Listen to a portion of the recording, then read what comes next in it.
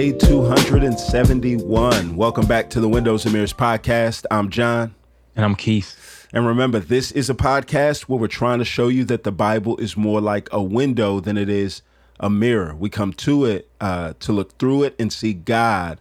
We don't come to it primarily to look at it and see ourselves. All right. And here we find ourselves in the epistles, right? So one of the last major genres of scripture, right? So just a heads up, if we're trying to think of the Bible as a window that we look through it and see God and realize that Jesus is the point of all of the scriptures, that all scriptures are just going to give us different framings on how we should see and understand Jesus, then it's helpful to think of it in 5 ways, right?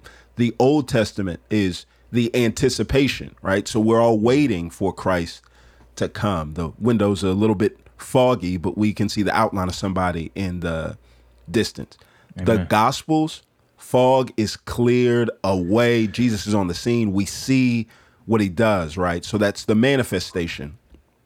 The book of Acts is the proclamation. So now that we've seen what God has done, we see people proclaiming all of what he's done. Now the epistles are going to be the explanation. Right. Yeah. This is what Christ has done. Let me explain what it means in the way that we live our lives. And the book of Romans is an explanation, boy. Explanation, right? Yeah. So there's a few ways that we can go through this. And one thing that we can do is we can spend time and kind of dig into the nuances of all the things that we see here. But that would turn this little 8-minute daily podcast into an 80-minute podcast. One of the other things that we can do, though, is track the argument, right? So throughout these books, Paul, Peter, James, all of them are going to make arguments. And that's going to be probably the best way for us to understand what's being said. So, all right, the book of Romans. Yeah, so much, man. Again, this is an epistle, and just really quick, like the epistles are like the social media of the ancient world, right? That's good. So like this is the only way to communicate with someone from a distance, right? And to communicate through an epistle was actually a substitute of one's presence, right? And so Paul is going to be very, very strategic about what he does say and doesn't say. So we'll just start off from the beginning. Paul, a servant of Christ Jesus, called as an apostle and set apart for the gospel of God, which he promised beforehand through his prophets in the Holy Scriptures concerning his son, Jesus Christ, our Lord, who is a descendant of David according to the flesh and was appointed to be the powerful Son of God according to the Spirit of holiness by the resurrection of the dead. This is the beginning, but it is important for framing the entire letter, and it's usually glossed over, right? So in these first 4 verses, Paul's going to say the gospel is of God, right? It is about God. It is about him and what he's done. And he says, this actual gospel I'm talking about, it's actually all throughout the Old Testament. Right. What he's going to do in Romans, like Paul will quote the Old Testament a ton throughout all his letters. Half of his Old Testament quotations are in Romans alone. So he's showing that the gospel is all throughout the text, bro. You got to go to the text to see this. Right. And then he says it's about Jesus, really. It's concerning Jesus. It's about God, but it's concerning specifically the person and work of Jesus, who was the descendant of David according to the flesh, but also has become appointed to be Son of God in power. What is he saying? He's not saying that Christ became the Son of God at his resurrection, but he's saying he has become the heavenly enthroned Son of God at the right hand of the Father, who rules over the entire universe at his resurrection. And his resurrection is really the actual turning point of his whole argument and the gospel itself. So Paul gets it in these 4 verses, and he's letting us know what it do. Yep. And so in these first 4 chapters, what Paul's going to do is Paul's going to talk about righteousness, how we get it, how it comes to us, right? And en route to being able to do that, Paul's going to say, wait.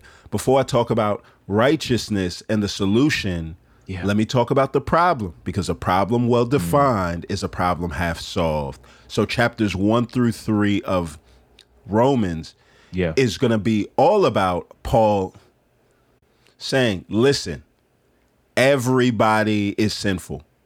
Yes. Everybody, like Paul's saying, I don't care where you come from. Chapter 1, if you're a Gentile and a pagan, you're sinful. Chapter 2, all right, Jews, don't think Judaism is going to save you. You're sinful, right? So chapter 2, 1 to 3, 20. And so in chapters 1 through 3, Paul's really going to outline all of this and say, yo, the like capstone verse comes in 3:23. All have sinned and fallen short of the glory of God. Paul just want to make sure that everybody knows that we're on the same plane before God, desperately in need.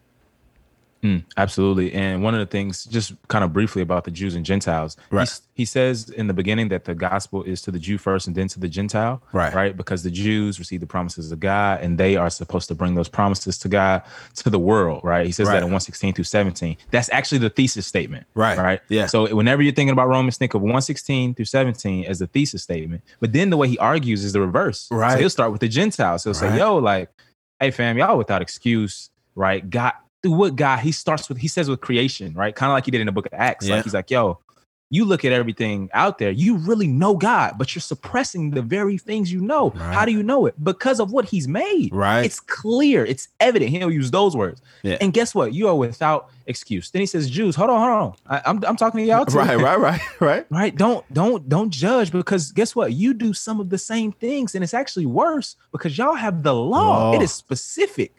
You don't have to look at the trees in the sky and say, oh, yeah, there's a God. Right. No. You have the written words of God on stone tablets in the tradition in the scriptures. And he says, guess what?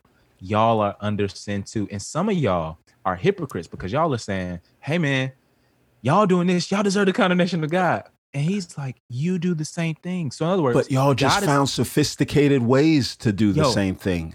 Sanctified ways. You've just baptized, right? You agreed in loopholes that you found in scripture. Yes. And it's like, yo, God is not just going to hold us to his standards, but he's going to hold us to our own standards. Right. And we can't even keep our own standards. Right. Yeah. Paul is like, fam, this is how bad it is. Yeah. Right. Yeah. And God is righteous. Like you said, bro, God is so righteous that he has to deal with this sin. Right. He has to deal with wrath. And that is a way, actually, that he's going to prove himself righteous by dealing with this sin and bringing his wrath. Absolutely. But then in 3, Paul starts to make the shift, and he's like, yo, listen, but the righteousness of God actually comes apart from the law, right? So it's like y'all had looked to the law to save you, but the law didn't save you. The law was meant to provide a diagnosis, right? The problem well defined is a problem half solved. When we find ourselves at the end of the law, right, then it's here that we can finally start to see something about the righteousness of God. Chapter 3 ends saying, look, yo, if righteousness comes apart from the law, then what that means is that there's nobody that can boast, right? So all this is about your humility. And then chapter 4, I wish we had time to go into the depths. Paul hits him with Mike Tyson 1-2 rhetorical flurry. All right, Paul's like this. All right, righteousness. All right, let's go and look. When's the first time you see it in the Bible? It's not in Exodus after the law. It's actually with Abraham. And look, Abraham believes God, and it's counted to him as righteousness. Genesis 15, 1-6. Yes. And then later on, God talks to Abraham and says this, yo, fam, 400 years from now, your descendants are going to be enslaved, but I'm going to set them free and blah, blah, blah. And God predicts the Exodus, right? So what you have is this. After the Exodus is when God gives them the law. And Paul's saying, look, Abraham was saved 400 years before God ever gave the law on those stone tablets. So how does obedience to the law come before righteousness? Paul saying that just don't work. Righteousness has always come apart from the law. I'm just trying to make it plain. Yep. And it's funny because if you know the history, like between the Old Testament and New Testament, in that time, a lot of Jews started to believe that Abraham was a guy. They would say, yo, like Abraham actually was perfect. Like he kept the law before the law was actually even given, they would argue. And so Paul is like, let me get you right. Right.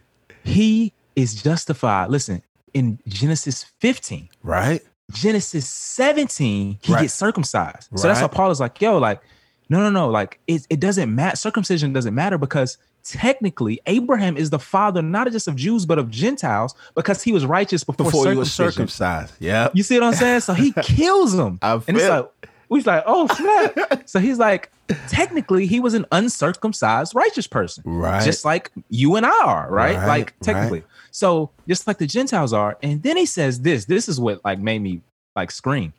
He says, yo, let me tell you what he believed God for. We say he believed God. What did he believe him for? Right. He says, fam, his body was as good as dead. And his wife's body, her womb was dead. Right.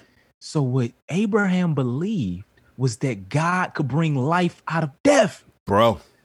And then he says, yo, this is not just for him. If you believe that God brought life out of death in Jesus, right. You are righteous. I love it.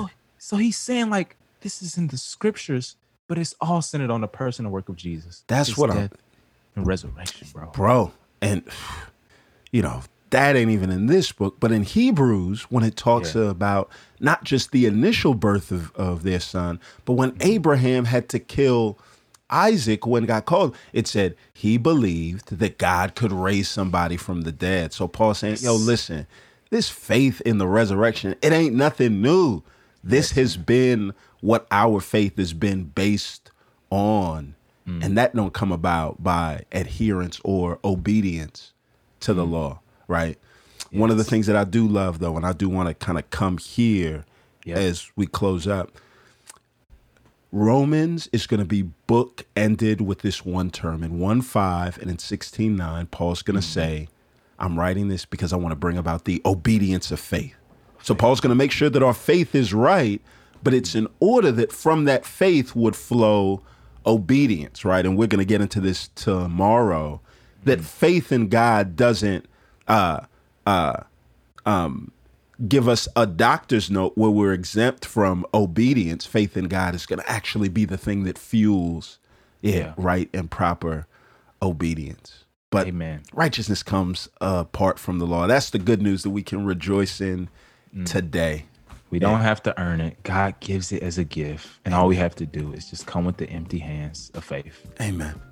Let's pray. God, I pray that you would make us those today that are grateful for your amazing salvation in Christ. Would you remind us, Lord, that the righteousness that we've received from you is a gift. It's not anything that we've earned, and it's rooted in hope that this life that we have in front of us is not all that there is. I pray that you would help us to live as if there's something more than this life that we see. It's in Jesus' name we pray.